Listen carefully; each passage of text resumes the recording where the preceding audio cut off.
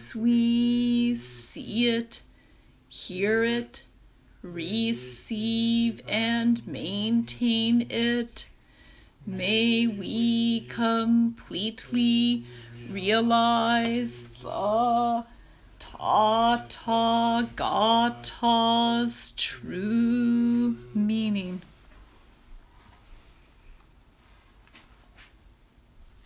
This is from the Tao Te Ching, chapter 15.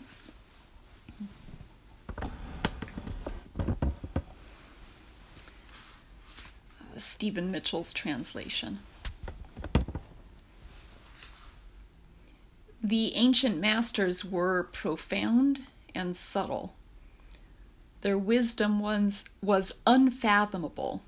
There's no way to describe it. All we can describe is their appearance. They were careful as someone crossing an iced-over stream, alert as a warrior in enemy territory, courteous as a guest, fluid as melting ice, shapeable as a block of wood, receptive as a valley, clear as a glass of water. And that's the first half of verse 15. So there are the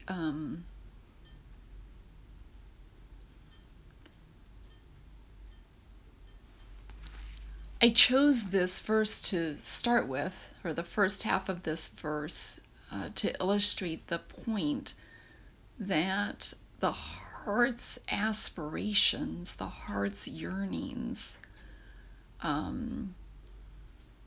are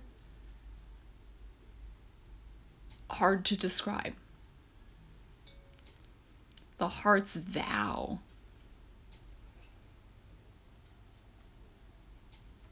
We have aspiration and attraction to certain qualities. Hopefully there's people in our lives who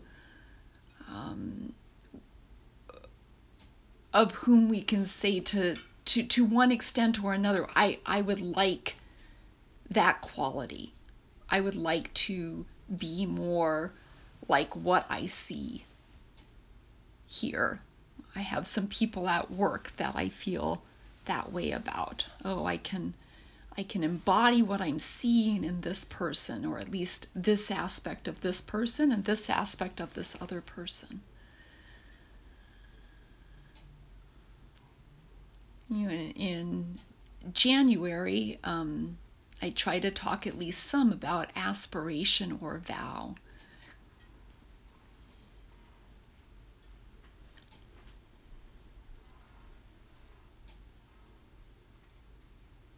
And clarifying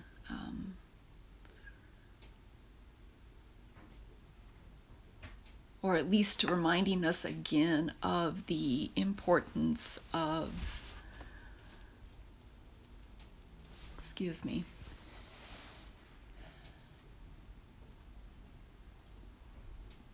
paying attention to the question of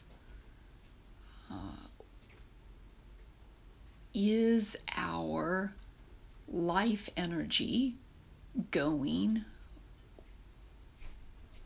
where we want it to be going? Are we making decisions that reflect what's important to us? And of course, this isn't for anybody a question we would answer like just a binary yes or no to. Rather, there's I find always some refinement that could happen there, some kind of awakening to like, oh, right, like it's good to remind. It's good to remind. Oh, yeah. Mm-hmm. Good to remind myself of what's important. So I I wrote down a little, I thought about just talking some about intentions in the Zen ethic. So, some things that I think seem to be important to Zen folks in general. So, we tend to care about character, we tend to care about maturity and mastery. So by mastery, I mean a kind of self-mastery, a certain strength and ability to face situations with presence, with equanimity, with grace, to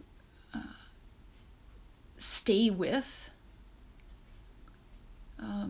even difficult situations or circumstances, and even to have strength beyond that to give.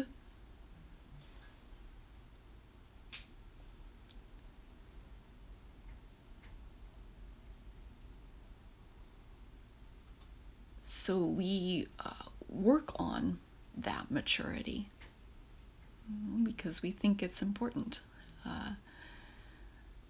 And it's part of what we talk about, and ethics is certainly in here, making what we know to be the right choice, even when we might be tempted to make the wrong one. And I'm not talking about an obsessing about right and wrong, but just those simple things that we know. So there's a situation where one might be tempted to steal and we don't, for instance.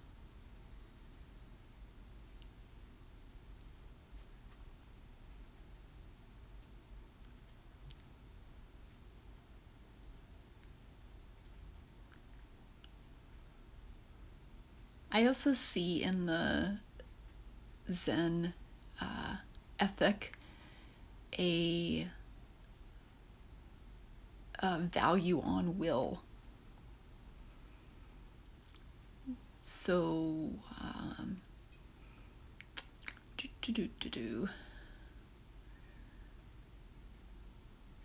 So in our retreat forms, for instance, we sit long hours,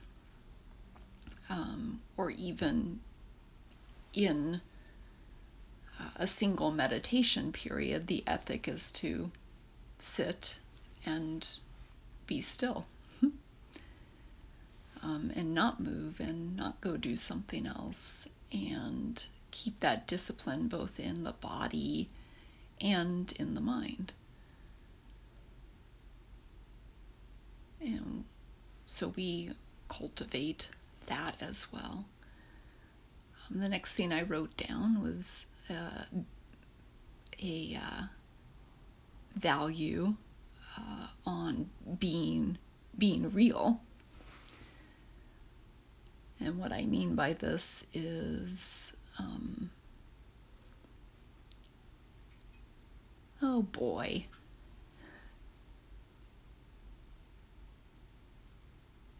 Well, we strive to be ourselves and be genuine and not put on airs or say or do things out of some idea about others' expectations. We support each other, and there's a kind of peer pressure that can go into upholding some of the other values I mentioned. But we also, I, at least personally, well, no, we talk about it more generally in practice too. Well, we talk about how through practice we become more and more ourselves. So the objective is not to become who we think somebody else thinks we should be. But to keep following those stirrings in the heart and, yeah, becoming more and more genuine.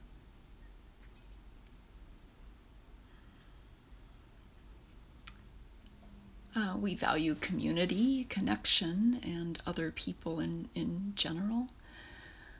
I think it's really important to state out loud that I care about other people. And I know I've mentioned this in other talks. I think there's something profound about having to say this. I feel that cultural messaging, the soup we're swimming in, profoundly to me, does not seem to always encourage concern for others.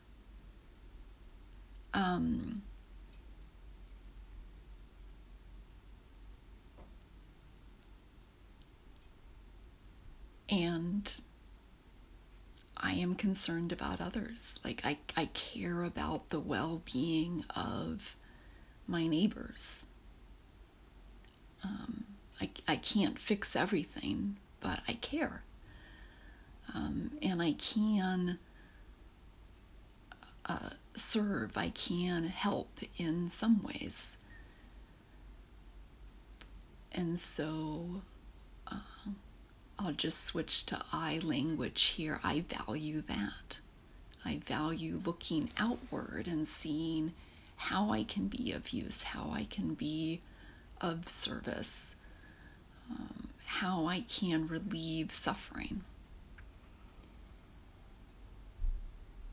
And then, of course, there's a vow in me for clarity and for awakening. So clarity is a simple way of stating it.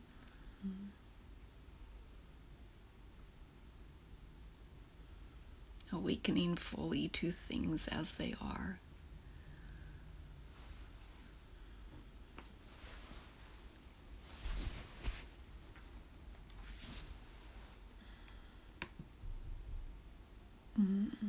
Feeling kind of rambly tonight. I kind of knew that going in.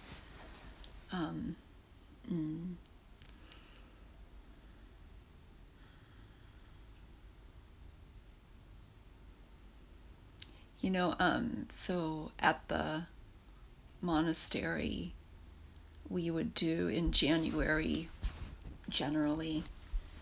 I also feel like I've given this talk before, but I'm going to set some of those thoughts aside too. We would do like a whole class series on vow, on intentions.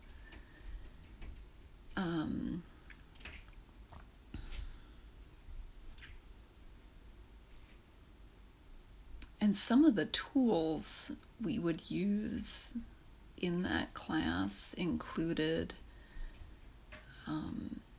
really taking some time and looking at where,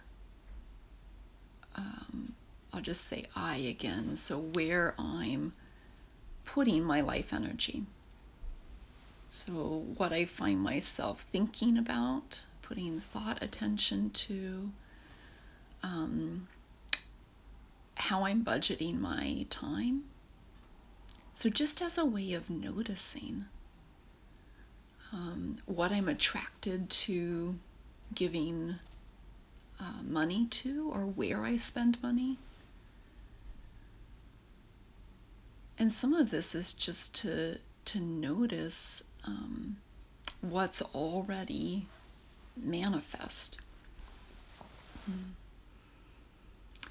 And I think I fumble a little here because there's so many different tools to use to clarify intention.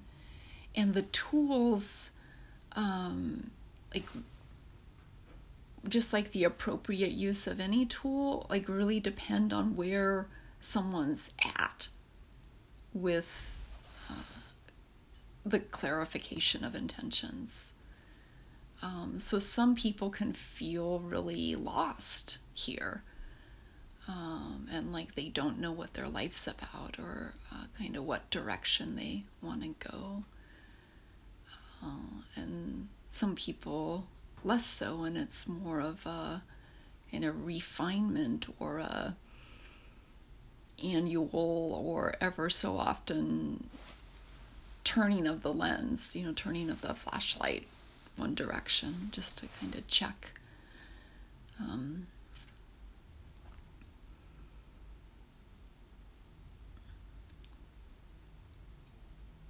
Anyway, I guess I'll just mention here,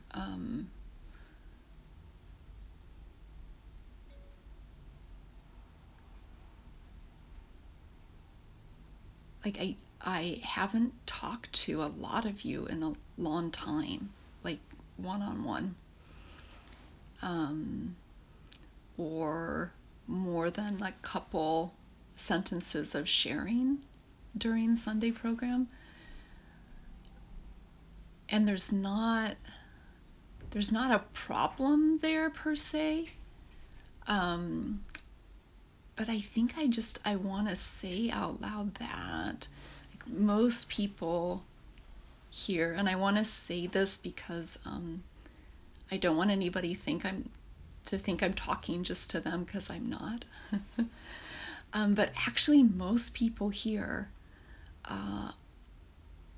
aren't meeting with me regularly, aren't asking for Sanzen, either a formal or an informal kind of conversation.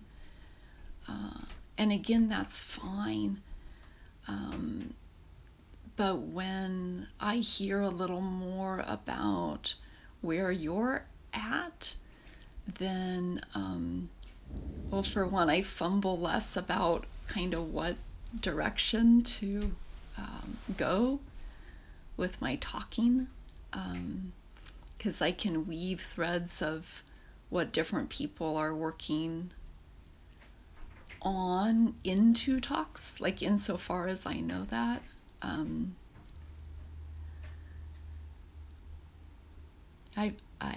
I'll also say that I miss Jack, because Jack would ask questions and that gave me instant material too.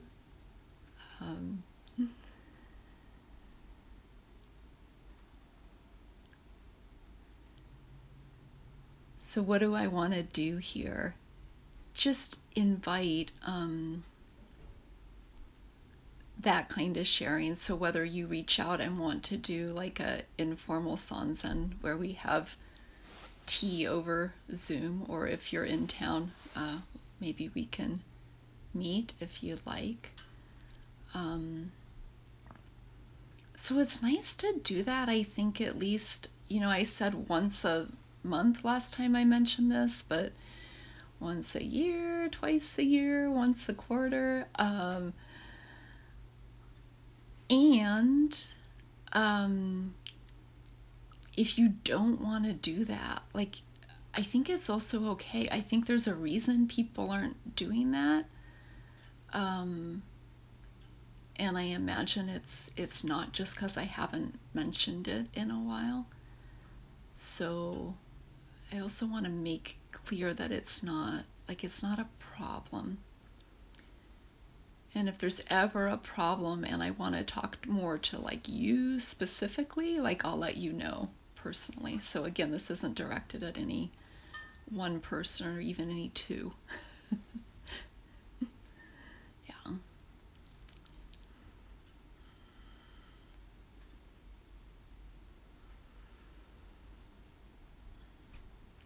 I'm going to read the rest of this verse that I started here and see what it prompts.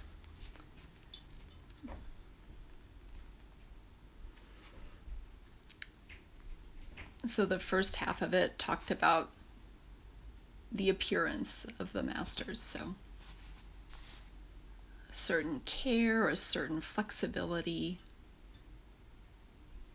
a certain clarity. And then it says, do you have the patience to wait till your mud settles and the water is clear? Can you remain unmoving till the right action arises by itself? The master doesn't seek fulfillment, not seeking, not expecting. She is present and can welcome all things.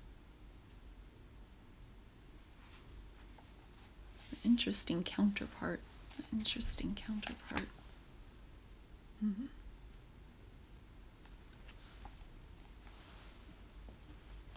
So we've been talking about vow and clarity of intention, and then we talk about seeking for nothing.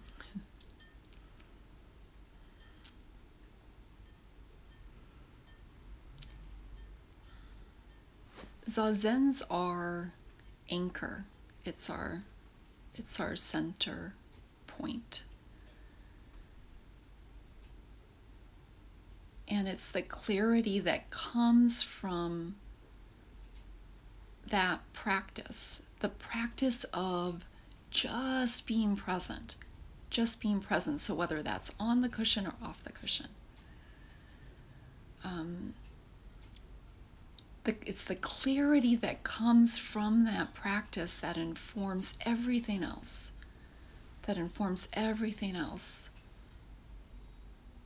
Including like the simple noticing, oh, I'm attracted this direction. Namely, like to doing a little more of this. You fill in the blank with my life energy. Including the clarity that is noticing, oh, I'm letting myself be influenced a little too much by fill in the blank. Fill in the blank. Yeah.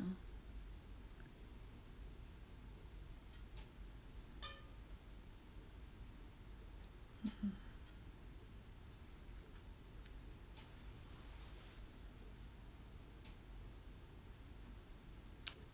I'm reminded of an analogy that I saw my teacher Hogan do. I think I only saw him do it once, but it stuck with me.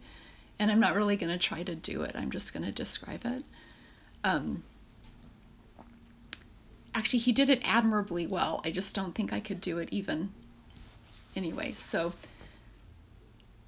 he said, so holding this bell striker is like the mind holding on to whatever it holds on to. Mm-hmm. And in the process of letting go, we need only just keep focusing on the present. So in meditation, I often recommend choosing either the breath to focus on, or sensations in the body, or sound, opening to the field of sound, or in daily life, just whatever's happening in the present, choosing one of the sense gates. If I'm listening to somebody, just paying attention to them, right? Or whatever. There's a breeze in the room, noticing that, just paying attention, and sinking into attention. So doing that, paying attention process, and focusing, all the attention's going into that present moment. And then gradually, this hand releases, right? This hand releases because I literally forget about it. So Hogan would do this demonstration where he'd actually demonstrate this and this thing would drop on the floor, right? He's really carefully paying attention over there.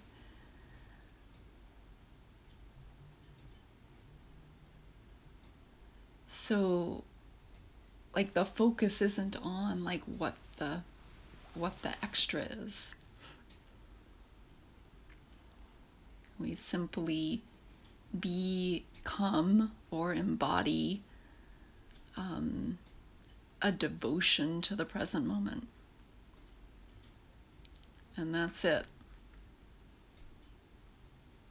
You know, it's like that Zen story everybody likes to tell. You know, somebody asks the master, what's the essence of Zen? And the master says, attention, attention, attention, and just keeps saying attention. Like, it really is just that. Just that.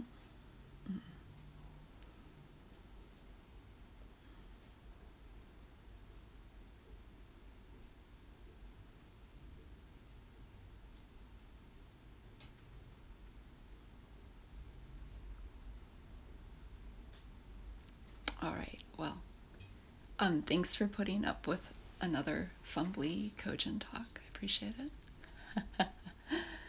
What the hell else was I going to say there? Oh, anyway. No, I already said it. Okay, so that's that. We'll do Joko's 4 principles of practice, and then we'll see what kind of discussion we want to have.